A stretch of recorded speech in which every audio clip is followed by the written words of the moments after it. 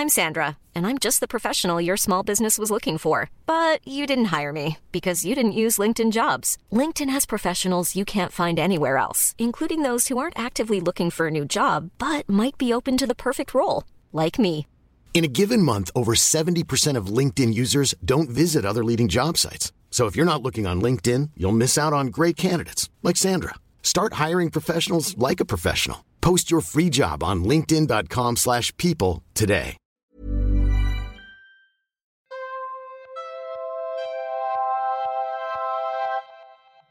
Hello, and welcome to the Mistome Museum of Mystery, Morbidity, and Mortality.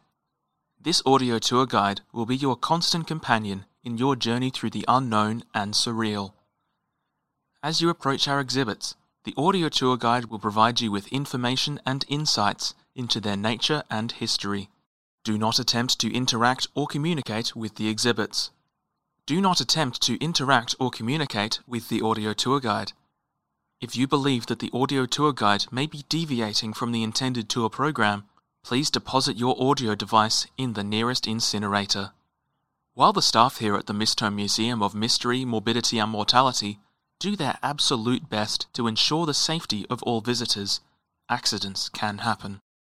The museum is not liable for any injury, death, or toxoplasmosis that may occur during your visit. Enjoy your tour, and good luck.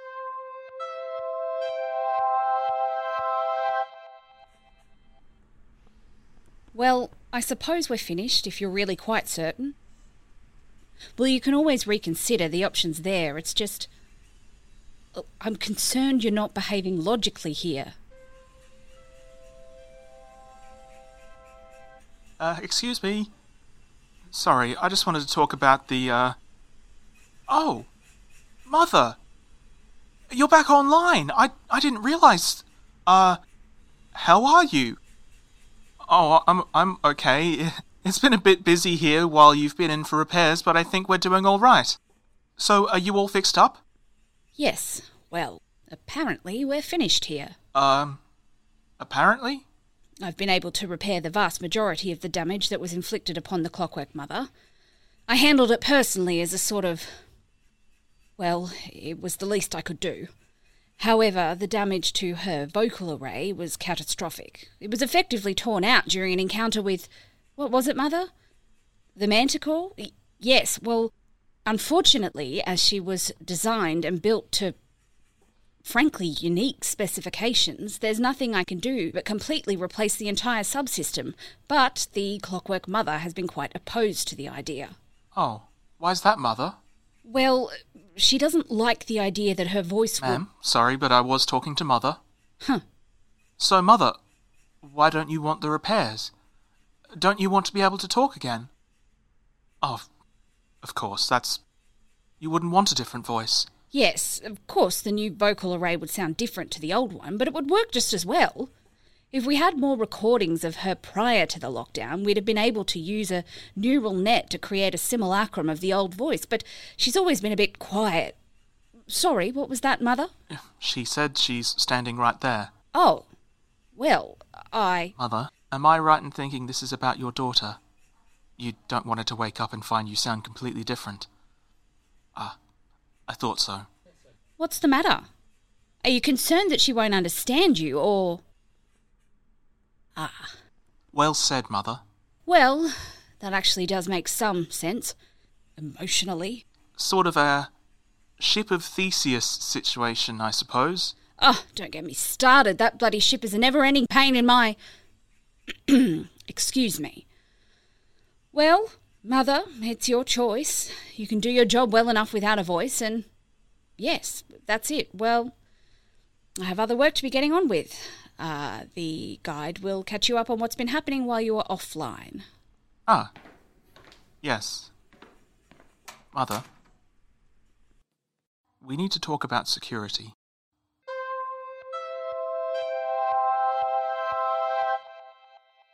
The wrought iron symbol hanging from the wall before you has been described by many as possessing a sense of portent and, well, significance.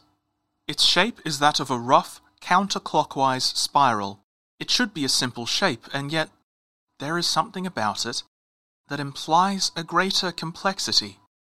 Many art scholars have been driven mad trying to comprehend this spiral, how it can simultaneously be objectively simple, and yet somehow also ornate.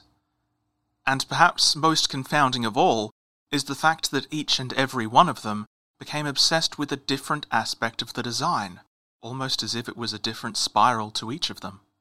The only thing that every single person who lays eyes on it can agree on is that the spiral is contracting, not expanding.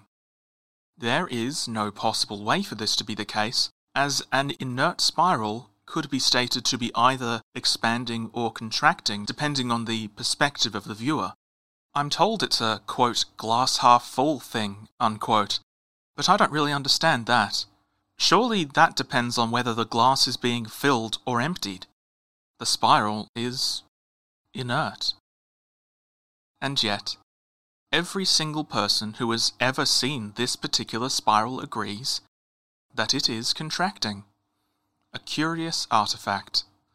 However, the strange nature of the spiral is not the main focus of this exhibit. It is merely a curious detail to a story far grander and far stranger. The spiral does not exist for its own sake, but rather as a symbol, a religious one. Or something like that. Museum researchers have been unable to find any trace of this religion's name, nor even any of the religion itself, apart from a single church. A small church in a small town that hung this spiral over its altar and promised great prosperity to its congregation. And, unlike many other religions, it delivered on that promise in a very definitive way.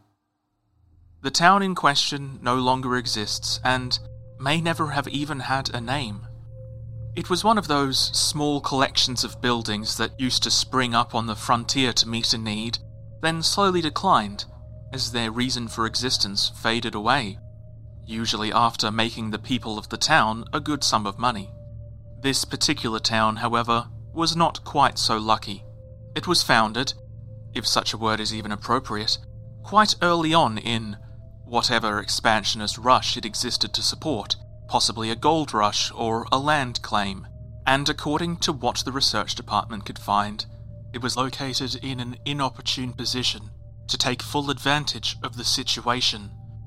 Shopkeepers and farriers and builders, along with an old preacher hoping to preserve the souls of those in this dangerous land, coalesced in this location and built up a modest settlement, expecting to make their fortune by supporting travellers and prospectors and all manner of passers-by. But the passers-by were far from as plentiful as they'd hoped. Apparently, a new, better pass had been discovered, and all of the traffic they had expected to see had been diverted that way, where a different group of opportunists were making the fortune that should have been theirs. Some of the townsfolk abandoned the settlement, cutting their losses and hoping that maybe next time things would work out in their favour. But for others, this was not an option. They had spent all their money moving out there, risking it all on what had, at the time, seemed like a sensible bet. And now they were stuck, in a town with no purpose and no future. For many years the settlement lingered halfway between life and death, just enough people passing through to keep the remaining residents alive, but not enough for anything more than that. The only thing that kept hope alive among the few dozen people who remained was their church, and their faith that God would one day bring them prosperity and joy, and everything would be all right. And then, one day, the old preacher who had given sermons every week since the founding of the settlement died, and along with him, the last embers of hope in the hearts of the townsfolk. God himself, it seemed, had turned his back on them. And then, a new preacher arrived. A younger man than the old preacher who rode into town on a large covered wagon in the night and took up residence in the now abandoned church. The very next day he could be seen all over the single street that made up the town, going from building to building, making the acquaintance of the residents and inviting them to service that evening. The people were apprehensive at first. Once one has given in to despair, it can become almost a point of pride, and it's difficult to hope when one has been burned before. But nonetheless, that evening, the rickety old church was packed with worshippers, ready to be told that everything would be all right. And the young preacher did just that. He was far more energetic than the old preacher had been, striding back and forth before the crowd and proclaiming that God loved them, that God would deliver them the success and hope that they craved. It was more than just his youth, the townsfolk thought, that energized his speech so greatly. It was a genuinely held conviction, more than any other holy man they had ever seen. This preacher believed what he was saying. Over the course of a single evening, the people went from the absolute depths of despair to standing upright, shouting their faith to the rafters, proclaiming that they loved their God and believed that he would do right by them. And then, as the service came to a close, the new preacher drew his flock's attention to the symbol, wrought in iron, hanging above the altar from which he had proselytized to them.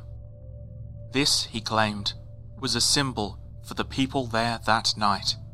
Together, with some sacrifice and a lot of faith, they could cease to be disparate, struggling individuals and come together as one strong unit. He then passed around a small bowl and requested a tithe from each worshipper that had attended, a tithe that, he gently suggested, might be a little greater than those they had previously given. After all, the situation in town was dire, so a little might not be enough. There was some trepidation from some residents about a slick out-of-towner talking a big game and then asking for their money. But as they left the small church, the bowl was more full than it had ever been in all the years that the old preacher had lived in the town. The town and its people were most likely doomed after all. They had so little money that having a little less almost didn't make a difference. And it had been a really good service. Maybe they didn't actually believe that God was on their side and that things were going to get better, but for a little while, it was nice to pretend that they did. The next day, one of the few local vagabonds who hadn't moved on to greener pastures found a gold nugget the size of his fist just a few miles east of the town. Word quickly spread, and a few days later, the town's hotel, previously empty but for the rats, was fully booked by out-of-towners hoping to find their fortune at the newly discovered gold strike. At week's end, the church was filled even more than it had been for the previous service. Some were merely grateful that their prayers had seemingly been answered at long last, but others were curious, if not outright suspicious. How could it be that, after years of misery and strife and stagnation, things had turned around so suddenly, immediately after the new preacher's arrival? Some members of the congregation went so far as to insinuate that the preacher was a confidence trickster, that he had planted the gold so that it would be found and make all his big talk seem legitimate. But the preacher took this scrutiny in his stride, with a good-natured smile, and reassured his new flock that no, he was not a confidence trickster. This was merely the result of their renewed faith, and appropriate repayment for their generosity. Who could tell, he mused, what kind of recompense they might receive if they increased their generosity. Despite themselves, the people of the town gave even more than they had the week before, some going so far as to bankrupt themselves. Week on week, things in the town improved. More people arrived, and they brought with them more money. And, as a rule, people attract people, and money attracts money. The original townsfolk told the newcomers about the preacher and brought them along to his services, where they too donated to the coffers of the church, a feedback loop which led to greater and greater rewards. Steadily, the town began to grow, then thrive, as it grew beyond its humble origins to become a place where people could live. rather than just survive. Rumours spread across the land about this beacon of prosperity, a town where you could make your fortune. Not an uncommon rumour in such times, but there was more than a grain of truth to this one.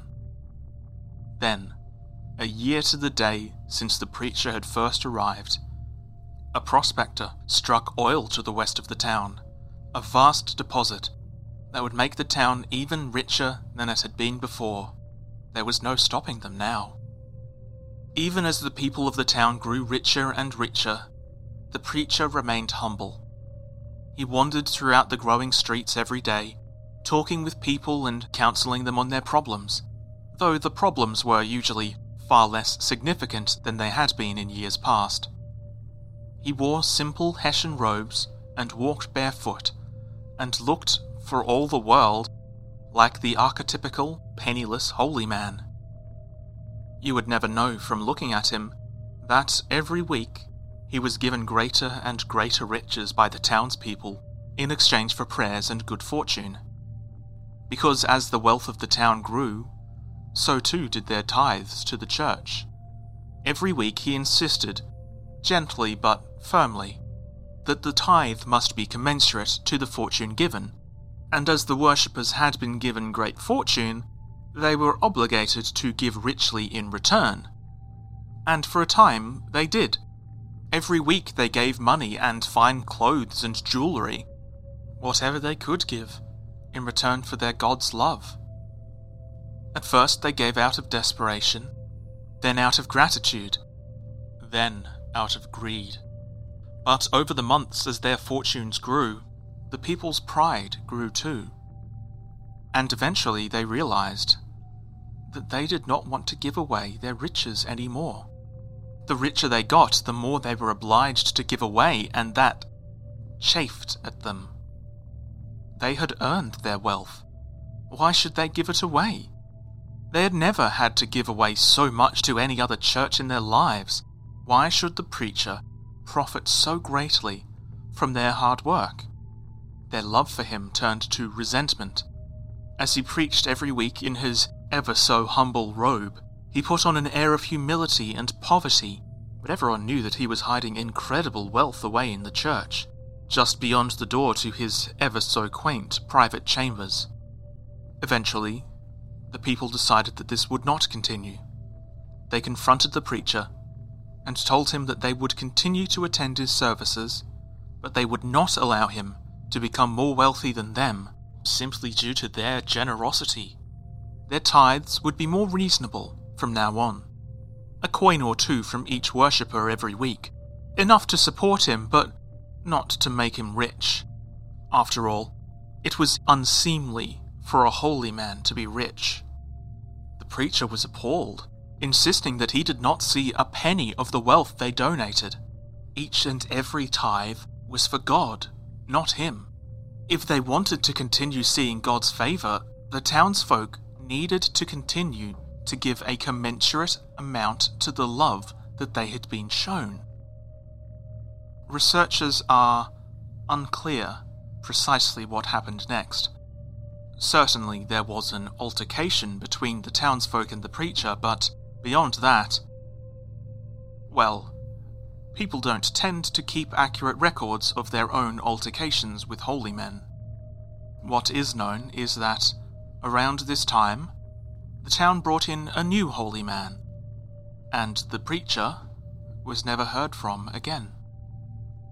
The most likely scenario is that the preacher was simply driven from the town, as pious folk such as these would be reticent about killing a man of God, but we will never know for certain.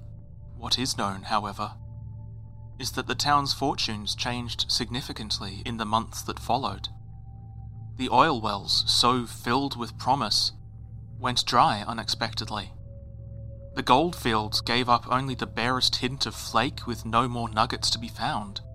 Pestilence struck the town not long after, and the travellers who had been flocking there began to avoid the area entirely.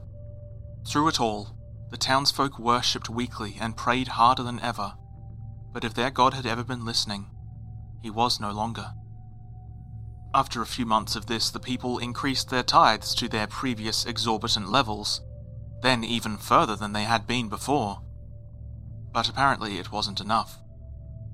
Within the year, everything they had built fell to ruin. Some speculated that the preacher had indeed been playing a confidence trick on them. He must have somehow engineered their good fortune, then stripped it away when they ceased giving him their money. Others, though, disagreed. The preacher had been honest all along. He had warned them that refusing to pay the tithes would lead to ruin, and ruin had come to them. They had turned their back on God, and they had nobody to blame but themselves.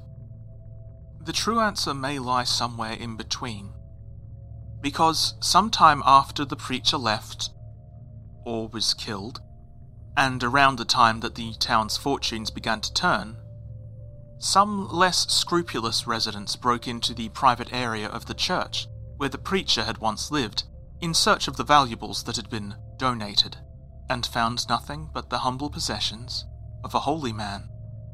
Clothes and supplies and nothing more. For a long time it was assumed that he must have been hiding it all along or sending it away in secret. But then, years later, when the town had fallen into ruin and all the people were long gone, some vagabonds stumbled upon the ruins of the town, and in that town, decayed and partially collapsed, they found the church. And in the church, they found the remains of the altar, beneath the wrought iron spiral that still hung from the rafters.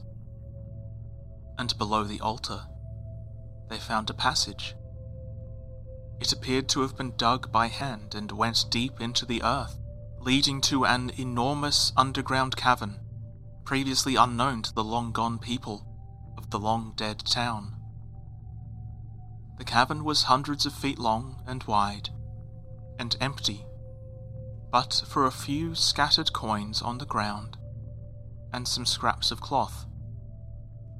All along the ground and walls there were strange markings, as though something truly colossal had once lived in the cavern, nearly the size of the cavern itself.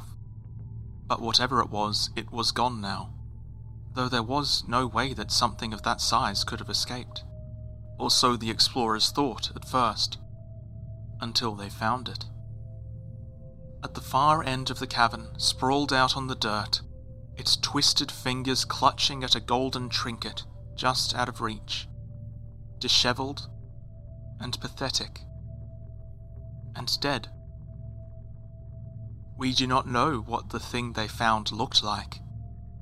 The men who found it ranted and raved for the rest of their lives about what they saw, and yet never came close to making sense.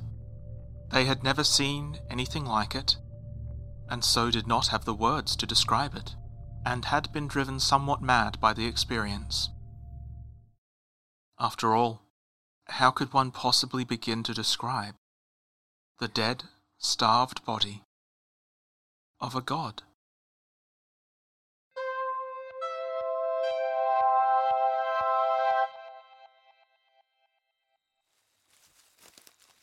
We'll stop here for a moment. Hawk, Vulture, you make a perimeter swap out in 10. Yes, sir. Guide, Yes, sir. make sure the museum knows that we are being followed. Observe everything that happens. If we don't make it, every piece of information you can pass on to the department could help out in future expeditions. How do you know we're being followed? I've been doing this a long time. I know what I'm doing. The others know what's going on. We just need to hold position for now and see if we can get a visual. Roger that. I've let the head of retrieval know. Good. How long has it been following us? Unclear. Sighted movement throughout the day. It's always back behind the trees before we can get a clear visual. It may have found us during the night. And why hasn't it attacked? It's likely waiting for an ideal ambush position. It knows the terrain, and we don't, which means we're at a big disadvantage. Best thing we can do is try to bunker down and turn the advantage in our favour. Okay, that sounds good. I was hoping we'd be able to break the tree line or find a bigger clearing, but this will have to do. We've got a slight elevation advantage and decent sight lines between the trees. Whatever it is, we should be able to see it coming. Good. You know what you're doing, don't you? It's pretty basic stuff. Find a defensible position, establish a perimeter, and make sure nothing gets inside it. And what if something is already inside that perimeter? Hold fire. Hold fire! Do not engage unless we are engaged. It's above us, in the trees. I can see that. Quiet down. Does anyone have a clear visual? Above the squad, high up in the canopy above, a shape, a shadow that shifted with the elegance of a panther, the menace of a great white shark. Its mouth was far from small, and yet there still was not enough room for all its teeth, for its long and squirming tongue that was designed for a very different purpose than mere speech. The squad gripped their weapons tighter as... I said shut up! Hello up there! We mean you no harm. We do? Not another word out of you. We mean you no harm. You come into my forest, bearing instruments of death, treading where you're not welcome, and yet you mean no harm. Is that right? We have specific orders that we will only defend ourselves. We are not here to attack, provoke, or destroy. In particular, we do not intend to kill intelligent beings such as yourself. Intelligent am I? So complimentary, and we've only just met. You flatter me. I simply mean that you can talk. You're not an animal. Is that truly the distinction? If I can speak, I am not an animal. If I could not speak, would that make me one? I meant no offence. Simply... And if I am one, I cannot be the other? I didn't mean to... And you, now that you see me, am I not both to your eyes? When you behold my form, do I not strike you as beastly? The creature stood taller than any member of the team, and yet it was not bulky. Its body was sinew and gristle, a shaggy pelt clinging to its bones, but the skin beneath the fur had a shimmering, scale-like texture to it that... I swear to God!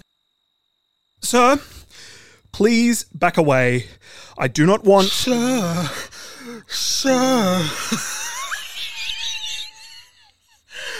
I am a sir now. Never been a sir before. Like some fairy tale knight or a gentleman in a posh suit. We do not mean you trouble. Then what do you mean? What is it that you seek in my woods? Are you looking for someone, perchance? Yes, actually. Why do you ask? It may be that I've seen someone come through these woods, looked somewhat like yourselves. Strange clothes, same number of limbs, that sort of thing. That sound about right? Yes. We have come here for any sign that they might have come through here and to explore and learn more about this place. Oh, I see. I see. And tell me, have you found your friend? Seen any sign? No. We only arrived yesterday. We're still getting our bearings, learning to understand your forest. Oh, and what is your opinion of my forest? Is it verdant and lovely? Does it make your heart thaw to see a place of such beauty? Yes. Yes, it's certainly one of the more beautiful places we've seen. You're quite the joker, aren't you?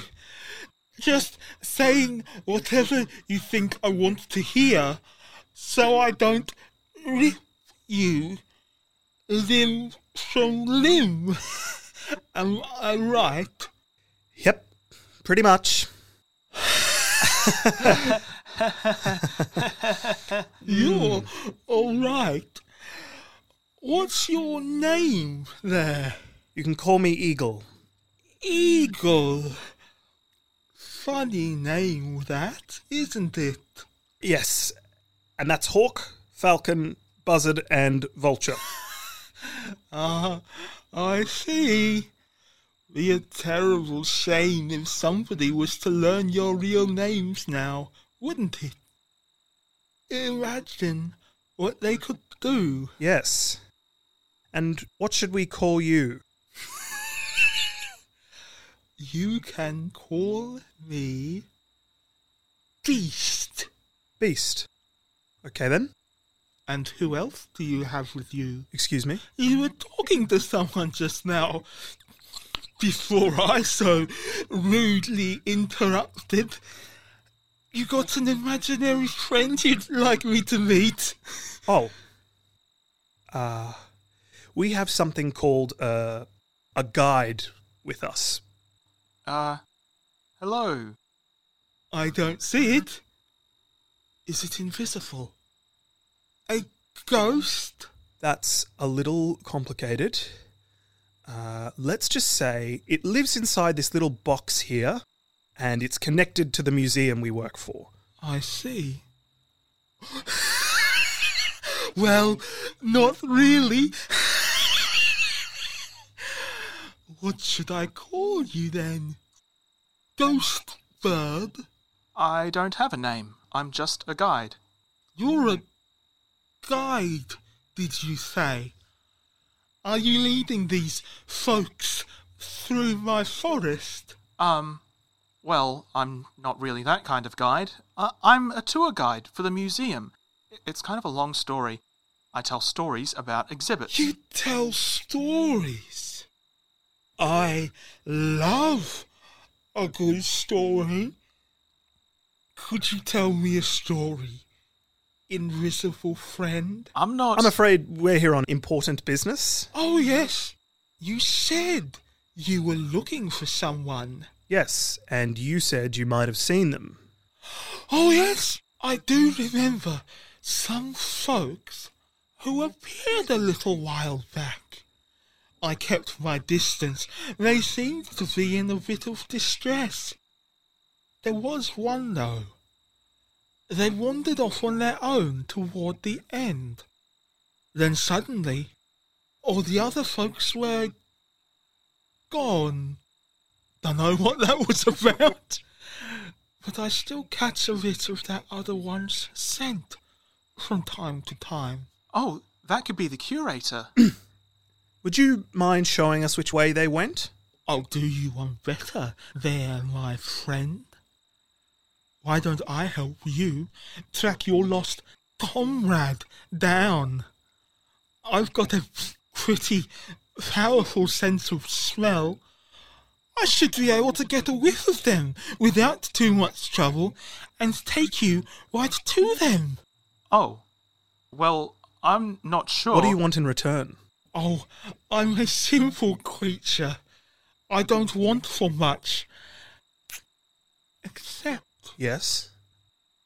I would love to hear a story or two from your invisible chum here along the way, as a sort of favour in return for a favour.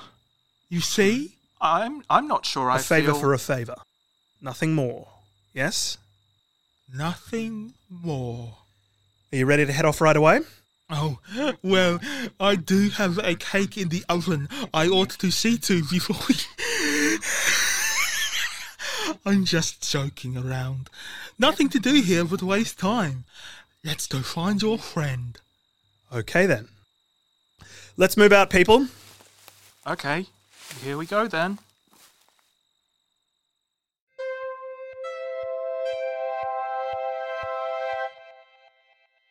Thank you for visiting the Mist Home Museum of Mystery, Morbidity and Mortality. We hope that you've enjoyed your visit and that you'll one day return in this life or the next. Please tell your friends about what a great time you had here But don't tell them too much. If they're worthy, we'll find them. Stay safe out there.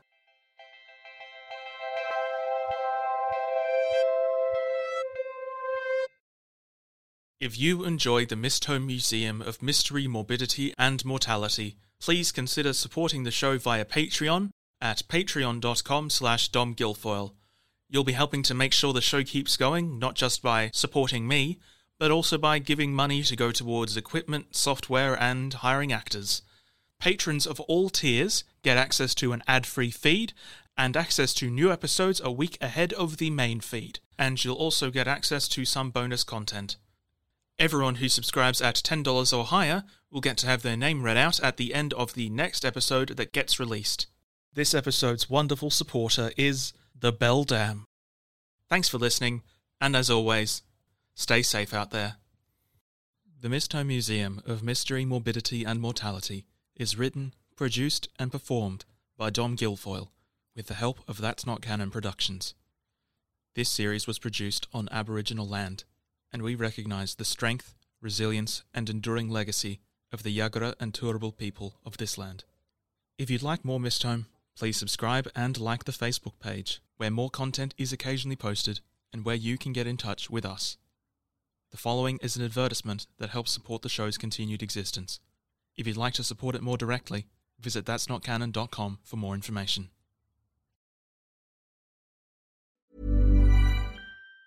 Even on a budget, quality is non-negotiable. That's why Quince is the place to score high-end essentials at 50 to 80% less than similar brands. Get your hands on buttery soft cashmere sweaters from just $60, Italian leather jackets, and so much more. And the best part about Quince, they exclusively partner with factories committed to safe, ethical, and responsible manufacturing. Elevate your style without the elevated price tag with Quince. Go to quince.com/upgrade for free shipping and 365-day returns.